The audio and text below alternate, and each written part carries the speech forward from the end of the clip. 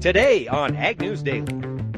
We represent the men and women who tell agriculture's story. And increasingly, that's not just talking to farmers, but talking about them. Good afternoon, ladies and gentlemen. Today is Wednesday, May 17th. I'm Mike Pearson, co-host of Ag News Daily with Delaney Howell. Delaney, how are you? I'm good. I'm trying to shovel down my macaroni and cheese when I'm not talking. You know, that's the best way to eat mac and cheese. Just by the glob right into the mouth. Yeah. Well, try not exciting. to taste it too much. Yeah. You just want the nutrients. You just want the sodium in that Kraft mac and cheese. That's right. Yeah, well, I tell you what, I'm in a very scenic location right now, Delaney. Are you? I am in the parking lot of Wyoming's largest smoke shop on the Wind River Indian Reservation just outside Riverton, Wyoming. You gonna get some smokes? Well, probably not, but, maybe some pipe tobacco, take up pipe smoking. Oh, okay. That's really, interesting. Really be pretentious? I think that's really, really bad for you. Isn't that like the worst kind of smoking? No, because you don't inhale, I don't think, with a pipe. It's like a cigar. Okay. Do you not inhale with a cigar either? Nope. Oh, shows how much I know. Yeah, you need to get out more, Delaney. Jeez. Get reacquainted with tobacco habits. Great. But let's see, we've got a pretty good show today, don't we? We do. We get to talk to Max Armstrong, and I don't even know what we talk about, honestly. We just got so off topic, but it's hilarious, and you definitely want to stay tuned to listen to it. Yeah, you can't really get off topic if you're never on topic, and that's what I like to think this interview was. It was more of a conversation with Max Armstrong, longtime voice of ag broadcasting at WGN, current host of This Week in Agribusiness on RFD TV, just a man who has done and seen pretty much everything. All right, well, so we need to get to that here very shortly. Delaney, do we have any news that we absolutely need to hit? I just have one thing because I want to save more time for Max's interview. Today, Sonny Perdue is going in front of the House Ag Committee to talk about his controversial USDA reorganization plans. And so the hearing will consider the state of the rural economy, and Perdue will likely have to defend his decision to eliminate that Undersecretary of Rural Development position that we have been reporting on, that groups have come forth and said, we don't like it, we don't want you to change it. And so this article I'm reading said that position specifically coordinates billions in loan and grant programs supporting rural housing, healthcare, and water and utility projects. Huh. And that, is that going to be saved or cut? That's the one that's going to be cut. Gotcha. And I think instead is that position that Northey is rumored to be up for. Right. I mean, that's what I kind of figured. It was a reorganization, like a transfer of stuff, not that they were axing this whole thing. But shows what I know. Right. Well, as long as we're talking political stuff, we've got news here from The Hill that a Senate panel today advanced a half a dozen measures for regulatory reform bills. And basically, the Senator Ron Johnson was kind of the spearhead on this. It's called the Midnight Rules Relief Act. And he says this kind of retrospective work is necessary, but it is only a small portion of the more than 2,500 new rules President Obama's administration issued in his last 6 months, or the more than 4,000 rules and regulations issued during his final year. That's a whole lot of rules and regulations that this panel hopes they can pare back some of them by making it easier, streamlining it a bit. Well, speaking of that, I was looking at an article, I don't remember when it was, but it was talking about President Trump's executive orders, and I think it said he had the most executive orders in like the first 100 days of office than any other president. Wow. And I think a lot of those executive orders were rolling back some of those laws and rules that President Obama had pushed through during his final days in office. Yeah, it was executive orders undoing executive orders. Right, yeah. Well, let's see. We've got some change coming in China, and not just the purchase of U.S. beef. China has promised to evaluate 8 varieties of U.S. genetically modified crops by the end of this month under a trade deal, and that marks a step forward in a years-long process that has held up seed sales. This is from Reuters, And, if we think about what that means, we only have to look back at 2014 when Syngenta's variety was not approved in China, and then that has caused, a lot of trouble. And, of course, the irony being China's willing to look over and maybe approve these varieties. Gee, that comes after ChemChina has bought Syngenta. Boy. Of course. It's all about politics. Exactly. So I think that was interesting. Hopefully by the end of the month, it says they're going to review them. Hopefully that's political code for approve them, but we'll know by the end of May. Mm-hmm. Okay, well, we'll have to keep an eye on that. Mike, let's go ahead and cut to the markets so that we can get to our awesome interview with Max. Well, let's do that. We got to hear what Max Armstrong has to say. So let's start by looking at the corn market. We had a little bit of green on the screen today. July corn closed up 3 3/4 cents to finish at 371.5. December corn up 3.5 cents, closed at 389 even. Ooh, are we going to test $4 again soon? Stay tuned.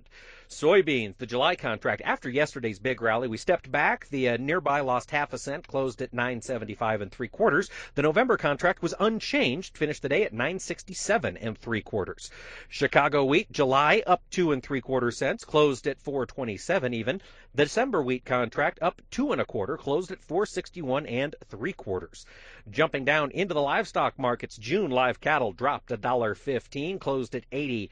Oh, what am I saying? That's cotton. What am I thinking? Cotton. July cotton dropped $1.15, closed at 80.17. Now let's look at livestock. The June live cattle contract climbed 55 cents, closing the day at $1.2245. The August contract up 57.5, finished at 118.82.5.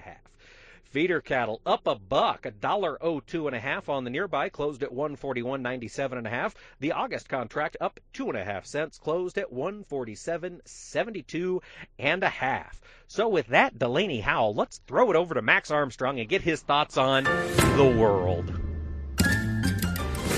I am excited to announce that today's guest is Max Armstrong, and he has been in the agriculture broadcasting industry for probably about the same time that Mike has been alive, so about 30 years. And you currently work for This Week in Agribusiness, Max, but you also have a wide variety of other things that you're involved in, and we'll get to that. But tell us what it has been like to see broadcasting and the agriculture industry change over the last 3 decades.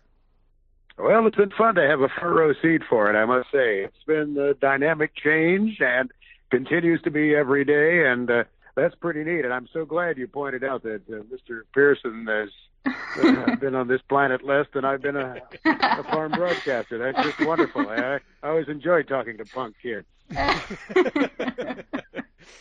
Well, now, Max, you've been in broadcasting now for a day or two, and most recently, you were voted as president of the National Association of Farm Broadcasters, meetings that I know you went to with my dad for many, many years. Now you're in charge. Who would have guessed that you'd one day be sitting in that chair with the president's gavel, so to speak?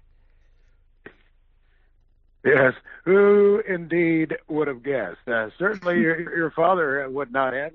You know, who knows? He may have been pulling the strings on this thing, as far as I can tell. That guy, your pop and I would sit at the back of the room, and we would absorb a lot of what was going on with some of the veteran farm broadcasters standing at the front, the likes of Keith Kirkpatrick and Orion Samuelson, and of course we had our own guidance that we offered those leaders of the NAFB on how to run the association, but they had no interest in hearing from young punks in the back of the room. But to be honest with you, I'm thrilled about the possibility, and I was thrilled about the possibility, and now over the next few months yet, in this term as president of the NAFB, trying to provide some direction and put a face on NAFB, folks who need to have a little better grasp of what our members of the association do across the United States. So that leads me to my next question, Max. Tell our listeners, for some of them, they might not know what NAFB is or what it tries to accomplish. So why don't you just give us a quick little sales pitch on NAFB? Yeah, absolutely. We represent a wide range of members, not just those on radio and television, but now, of course, those who are utilizing the Internet and podcasting. And we represent the men and women who tell agriculture's story. And increasingly, that's not just talking to farmers, but talking about them. And these are folks who take it very seriously. This is not somebody operating, out of a little table in the basement, as a hobby. These are men and women who are professionals in this industry, and they take very seriously the responsibility of being a credible source of news for the men and women on farms and ranches in this country. And we do work with a lot of associations in agriculture to help tell the story. And as I say, it's not just talking to farmers anymore. Of course, many of us operate in channels where we have a large non-farm audience. And that's been the case, of course, for Mr. Samuelson and myself for many years in Chicago, where we have had a lot of people who do other things who never get close to an actual working farm, but we hope we've broadened their knowledge a little bit by talking about agriculture and trying to explain things to them. That's true, Max. And when you look at the world of agriculture that we're in today, 2017, we've seen commodity prices come down. We've seen cattle prices up and then down and then back up. And everything just seems a little more hectic than it's been for probably the last 10 years. What advice would you have for younger producers, farmers, or those in the ag industry trying to exist in this world? Yeah, the volatility has been breathtaking, Mike, as you point out. And, of course, that underscores the need to be even more serious about risk management. And I commend you for the job that you do out there trying to help producers through that quagmire. One thing that I tell young farmers is to sit down for a minute or two and listen to Dad and Granddad, especially those folks who have been through this kind of a breathtaking, gut-wrenching market experience. They've seen this movie before. They've learned some lessons of the past, to be sure. Now, that said, I don't worry too much about a lot of our younger operators because they're so well armed with the information that they need, the knowledge they need, the tools that they need to survive during these challenging times as they've come out of places like Iowa State University, the Harvard of the Midwest, That's as right. I've been told. I think. Mm-hmm. Yes, and Purdue University, West Lafayette, Indiana, home of the Boilermakers. But, a lot of these young men and women are well armed with a lot of great knowledge. No, they've not seen something like this before. And some of them came out right about 2012, 2013, when things were kind of interesting in terms of markets, but also, we had a drought year that we had to survive. So it has been a roller coaster. There's no doubt about that, Mike. And I think it's the best piece of advice is, again, coming back to what you are doing as you try to spread the gospel about risk management, is for that producer to just continue to arm themselves with the best information they can access. Max, if people were to tune in to you on This Week in Agribusiness, are those the type of things that you're sharing with your listeners?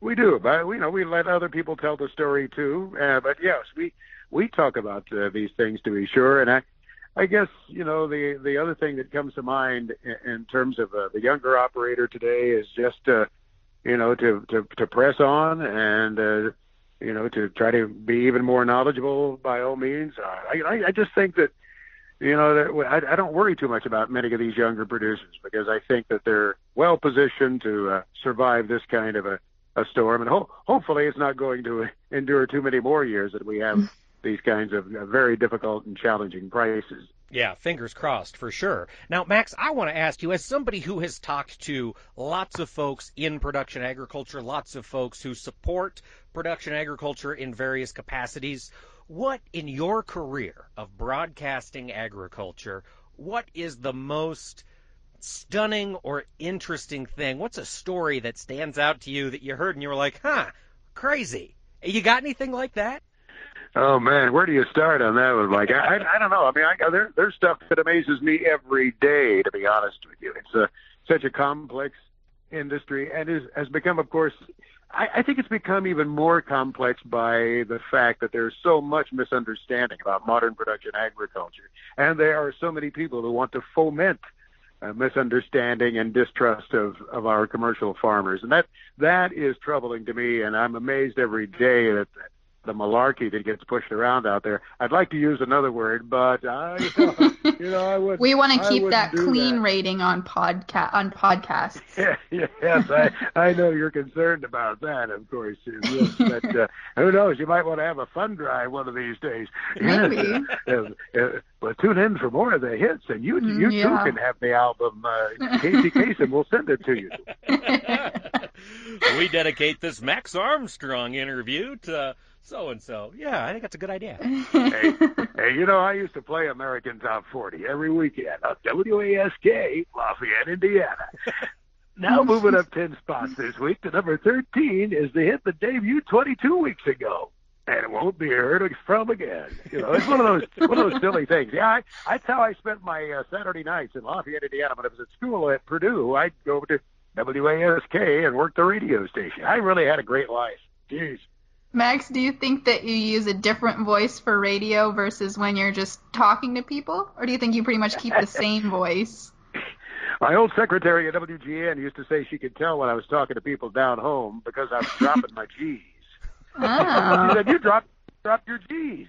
I can tell when you talk to people down there, you're talking like you're down home again. Well, I guess I do. Maybe a little bit like that. I slip back into that mold somehow when I get back down there, or I'm talking to somebody from down there in the Wabash Valley, down there where we have the Mallermore bird. I don't know if you've ever heard of it. You probably don't have that along the Wapsie in Iowa or the Maquoketa, but down along the banks of the Wabash far away, we have the Mallermore, which you can often see them out there. They stick their head in the sand and whistle out their tail, and you can hear them for a Mallermore. Cue the laugh track, please. Yeah. Be honest, you weren't expecting that, were you? No, I definitely wasn't. No. But we like it. Where is home for you, Max? Where did the mustache heard around the world grow up? I grew up near Princeton, Indiana, about 10 or 11 miles southwest of Princeton. And the claim to fame to Princeton is there's a great big Toyota plant there now. They make the Highlander there, I think. They started making the Tundra there a few years ago before they transferred the production of that down to Texas. But right on the north end of that site where that massive Toyota plant sits now, which, by the way, I helped get to that area, but that's another story. It's a long story. But anyway, I'll take a little credit for it. Unless people down there don't like it, those old folks that complain about the plant, I'll not take the blame. But right on the north end of that site, back in the early 50s, there was a popcorn plant and a hybrid seed corn plant, and it was operated by a guy by the name of Redenbacher. Orville Redenbacher helped fine-tune his agronomic skills there. He was an agronomist by training out of Purdue. He was a county agent for a while at Terre Haute, Indiana. Then he managed his popcorn company in southern Indiana near Princeton, and then went to Valparaiso, and the rest was history when he carried his jar of popcorn into the Marshall Field store in Chicago and said, this isn't just ordinary popcorn. This is Orville Redenbacher's popcorn. Look at me. I look so goofy. You got to believe me. But the reality of it was, of course, he was an agronomist by training and knew his stuff when it came to popcorn, but just happened to be, a very good marketer too, which you don't often find that combination. Quite often you'll find somebody who is an excellent scientist and knowledgeable, but they don't know how to market what they do. Orville had it both going for him. Mm. No, that is just unbelievable. It's interesting when you get somebody who has both of them, and I think Colonel Sanders is another example, and maybe I'm just thinking of that because of the similarity in looks to Orville, but they have both capacities, and then you often find their picture out in supermarkets and out, wherever it is people buy stuff. They usually become successful. Now, Max. Well, yeah, it's funny you should mention him because actually I did this little bathroom book, a year and a half ago. I mean, it's nice short stories that what's it called? You can put in the bathroom. Stories from the Heartland, and there was a chapter, something to the effect that yes, there really was an Orville Redenbacher and a Colonel Sanders and a Bob Evans, and I met all three of them, as a matter of fact. Bob Evans used to watch our television show over in Ohio, and he would call and bitch and moan about stuff. Yeah. He took me to task. First time I got a call from him. I came back to my office, and my secretary said, "This guy claims he's Bob Evans." I said, "Yeah, sure. Yeah, I'm Popeye the Sailor Man too." And I looked down, and the number was Area 614, which is Columbus, Ohio. And I said, there is a Bob Evans. There really is a guy. He's an old farmer, and he lives over there. And he founded the restaurant chain. And I called him up, and it was Bob. And he was a real big fan of rotational grazing. He had been down to Australia and New Zealand, and got all excited about that, and came back and was quite an evangelist for rotational grazing. And he took me to task. He says, you, Mr. Samuelson, never do anything on rotational grazing. Well, why don't you get your head out of the sand and do something on rotational grazing? And so, yes, Bob, whatever. But, you'd see him there at the farm show, the Columbus, what do they call it? The Farm Science Review there in central Ohio. And he'd be out there with his old felt hat on a hot day in September. Bob Evans. I remember my grandpa, we always went to Bob Evans whenever we were down in Champaign or anywhere on the road. Dad would make us stop at Bob Evans because he loved the food. I can see that taking place, by the way. I love telling people that your daddy was such an expert swimmer. That he was such a great. In fact, he was like a record-holding swimmer at Naperville Central High School, as I recall. He was in the 100 butterfly. That he went to state his senior year, and I don't think he won, but he was top 3. Mike, you didn't get that athleticism, did you? I was a very competent swimmer. I went to state as a swimmer in high school. Yes, Delaney. All right. I've just since let it go. I'm following the Pearson tradition. I do remember your dad talking about you and how concerned he was about you back in the day. And obviously his concern was well founded, and you were well guided. And look what has happened here. I got a little lucky, and I remember the very first time, at least that I can remember, meeting Max Armstrong. We were in Naperville. We were visiting my dad's parents up there, and this would have been, I suppose, late 80s, early 90s. I don't quite know when. And we stopped, and we were joined by Max at a TGI Fridays in Naperville, Illinois, or in that vicinity. That was the first time I remember meeting you, Max. Holy cow! Yeah, there was a Fridays not far from our house. We only lived about 2 miles from there. Ha! We were over on the east side of Naperville, not where the big houses were, not where the Pearson family was raised, of course, down there on that part of town. We were up on the other side of the tracks up there. But I was there for 25 years, and that's where I was a fire commissioner. Really? Is that like a fire chief? No. We hired firefighters and paramedics. It was a full-time fire department, which serves all of the village of Lisle and Woodridge and portions of Glen Ellen and Naperville and Downers Grove, and full-time firefighters and paramedics. And I served as an appointed fire commissioner for 22 years altogether, and we hired firefighters and paramedics in those full-time positions. It's a union fire department, and great, it's a district, a taxing body in its own right, and these are really, really great people. We had a great tax base, and the stations were well positioned, and I just really enjoyed it. And it has given me a great appreciation for the men and women of the fire service all over the country, and especially our volunteers, first responders out in rural areas that come calling. They put stuff down at the grain elevator or the farm implement business or the service station in town, and they come running. Teachers and preachers and farmers, and where would we be without those first responders? And as I often point out, the flames are just as hot in Maquoketa as they are in downtown Chicago, because the danger is there, and they're always laying it on the line, coming to the service of their fellow man. It's true, and it's not just fire in rural America. I remember when Dad passed away, the first people to show up at the farm were the Piru, Iowa first responders, and like you say, teachers and preachers and a little bit of everybody, and they came in there, and without them, it would have been an hour or better before somebody could have made it down from Des Moines. So hats off to all those folks who serve the country, both rural and urban.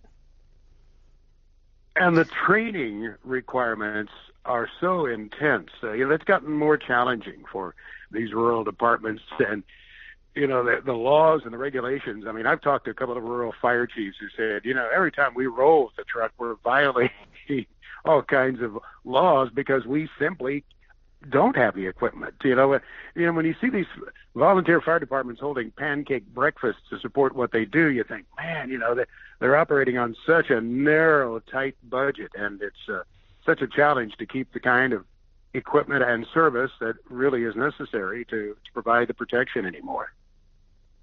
Wow. Well, Max, we've gone quite off topic, but we really appreciate you taking the time to talk to us today.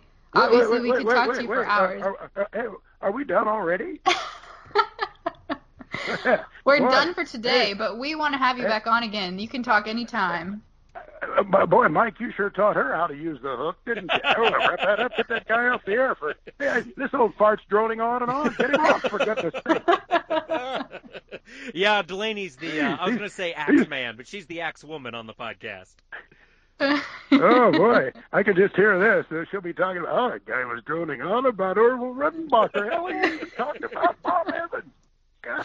No, I've heard from many people that we should have you on the podcast, so we would love to have you on again sometime if you want to arrange that sometime with Mike. I'd love that, Delaney. Thank you both for the opportunity. Seriously, it's a real joy to join you.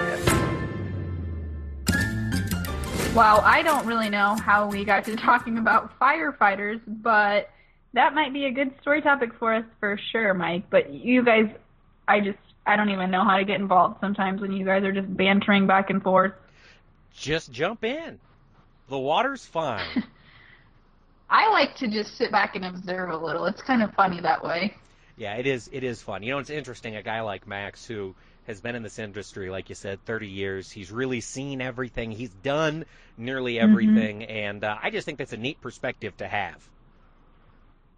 I do, too. Hopefully that will be us in 30 years. Yeah, hopefully. Actually, no. Hopefully I'm living out here in Wyoming on my massive ranch and, never talking to anybody ever. Oh, okay. We're going to be a hermit after 30 years. Well, once I'm rich, I plan on fully becoming a hermit. All right, then. Going a full... I guess it's been nice knowing you. Harold Hughes on this deal. Howard Hughes. Howard Hughes is who I mean. Peeing in jars and saving them in a closet. Just really running it.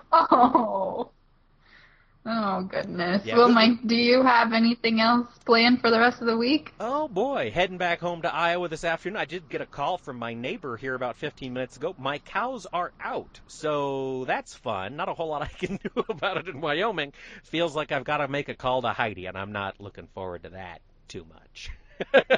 Telling her to run home and put cows back in. Thanks for sharing all that, but I actually meant, did you have anything planned for the rest of the week for the podcast? No, I certainly don't. Just going to fly by the seat of our pants. Okay, well, I've got a few things cooking, so we'll see, but be sure and like us on Facebook and Twitter. Our handle is Ag News Daily for both, and if you haven't done so yet, please be sure to rate and review us in iTunes and go ahead and hit that little subscribe button so you get a notification every time we post a new podcast episode. I think, and I want your opinion, should we let the people go? Let's let them go.